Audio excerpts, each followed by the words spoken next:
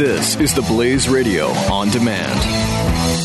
Individuals and businesses with tax problems, listen carefully. If you owe over $10,000 in back taxes or have unfiled tax returns, we can help you take back control. The IRS is the largest and most aggressive collection agency in the world, and they can seize your bank account, garnish your paycheck, close your business, and file criminal charges. Take control of your tax problems now by calling the experts at Tax Mediation Services at 800-600-1645. That's 800-600-1645. 800-600-1645. The Buck Sexton Show. Team, we're joined now by Kelsey Harkness. She is a writer at the Daily Signal. Kelsey, great to have you. Hi, Buck. Thanks for having me. So tell me a bit about Betsy DeVos and Donald Trump and the possibility that together they could end Common Core. What's going on? Well, it's an interesting question about whether Betsy DeVos, Donald Trump, and a Republican administration can end Common Core. We know Common Core has received a lot of pushback from a lot of grassroots polls. But the reality is Donald Trump and Betsy DeVos are very limited in what they can do to end Common Core. Common Core was adopted by the states, of course, at the hand of being coerced by the Obama administration with grants that made it extremely hard, if not impossible, to say no. But Common Core is no longer tied to those federal grants because there was so much pushback against it.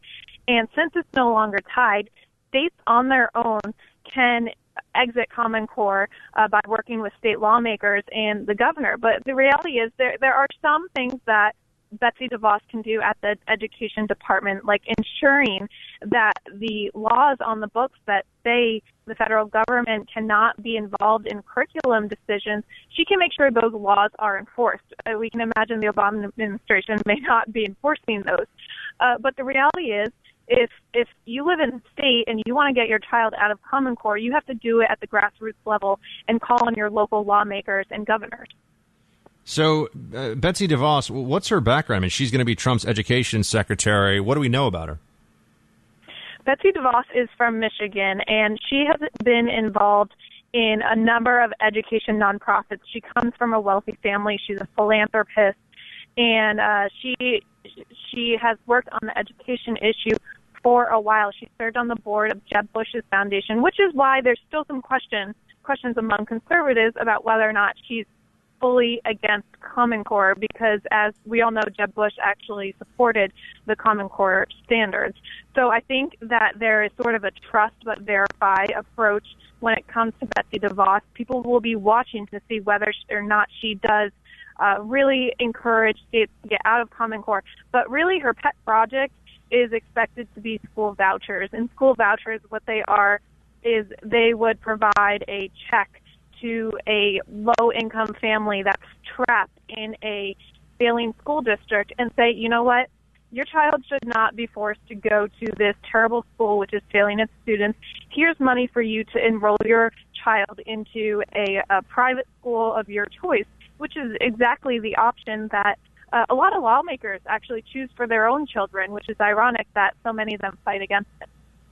Tell me these 6 interesting facts. This is a piece Kelsey has up on thedailysignal.com. Tell me about the 6 interesting facts about Elaine Chao, Trump's pick for transportation secretary.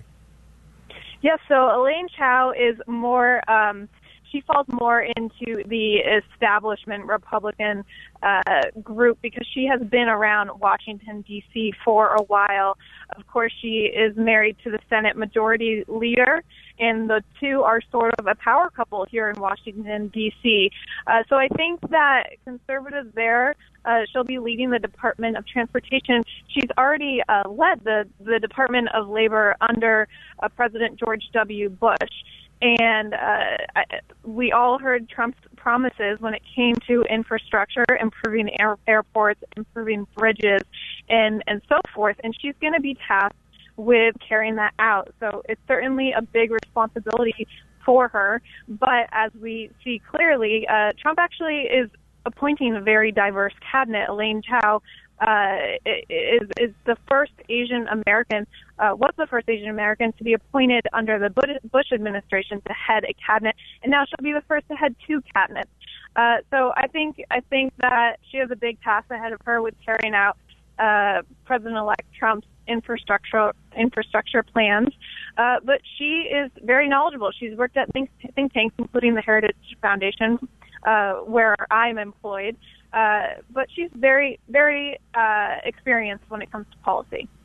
And Trump's EPA pick, we talked about him a little bit earlier in the show, Pruitt, he has a long history of fighting the EPA. Like what?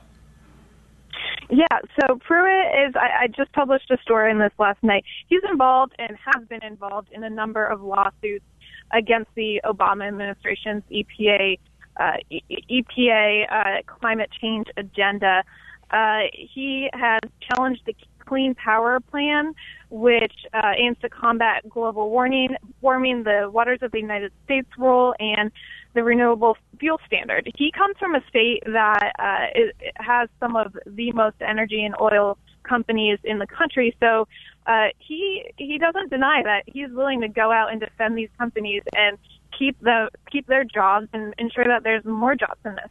If you Google an article about him right now, I found this interesting. So you're likely to come across a letter that some lefty green groups have accused him of basically taking orders from an energy company and special interest groups and using them as part of his formal agenda against the EPA's climate change plans. Well, what's interesting, if you look at the groups who are behind this, the NRDC, which is Leonardo DiCaprio's pet project, the Sierra Club, they did exactly the same thing under the Obama administration. I wrote about this about 2 years ago, where these green groups were accused by Republicans in Congress of colluding with the EPA in a number of manners which they believe greatly compromised the EPA's independent authority on a lot of these environmental issues. And last on the list here, Ben Carson, HUD pick. What do you think Dr. Carson's going to do? Well, I'm sure your listeners are well familiar with Ben Carson. I think he's going to be a fascinating pick. He has been criticized for his lack of agency and government experience, but the reality is he did a great job running for president of the United States. He, for a long time, has cared about low-income communities. It's where he came from. I think he's an excellent communicator. He really, I think, will go out to these low-income communities and families who are in need of a safety net and talk to them and really figure out how he can reform HUD and what he can do to help reduce a lot of the waste, but maybe I think there's a chance that he can inspire some of these low-income communities to kind of get off their feet and use these government programs just for temporary means. And I really think he serves as an inspiration for them. Kelsey Harkness is a senior news producer at The Daily Signal on Twitter. She's at Kelsey J. Harkness. Great to have you, Kelsey. Thanks for stopping by the Freedom Hut. Thank you, Buck. Individuals and businesses with tax problems, listen carefully. If you owe over $10,000 in back taxes or have unfiled tax returns, we can help you take back control. The IRS is the largest and most aggressive collection agency in the world, and they can seize your bank account, garnish your paycheck, close your business, and file criminal charges. Take control of your tax problems now by calling the experts at Tax Mediation Services at 800-600-1645. That's 800-600-1645. 800-600-1645.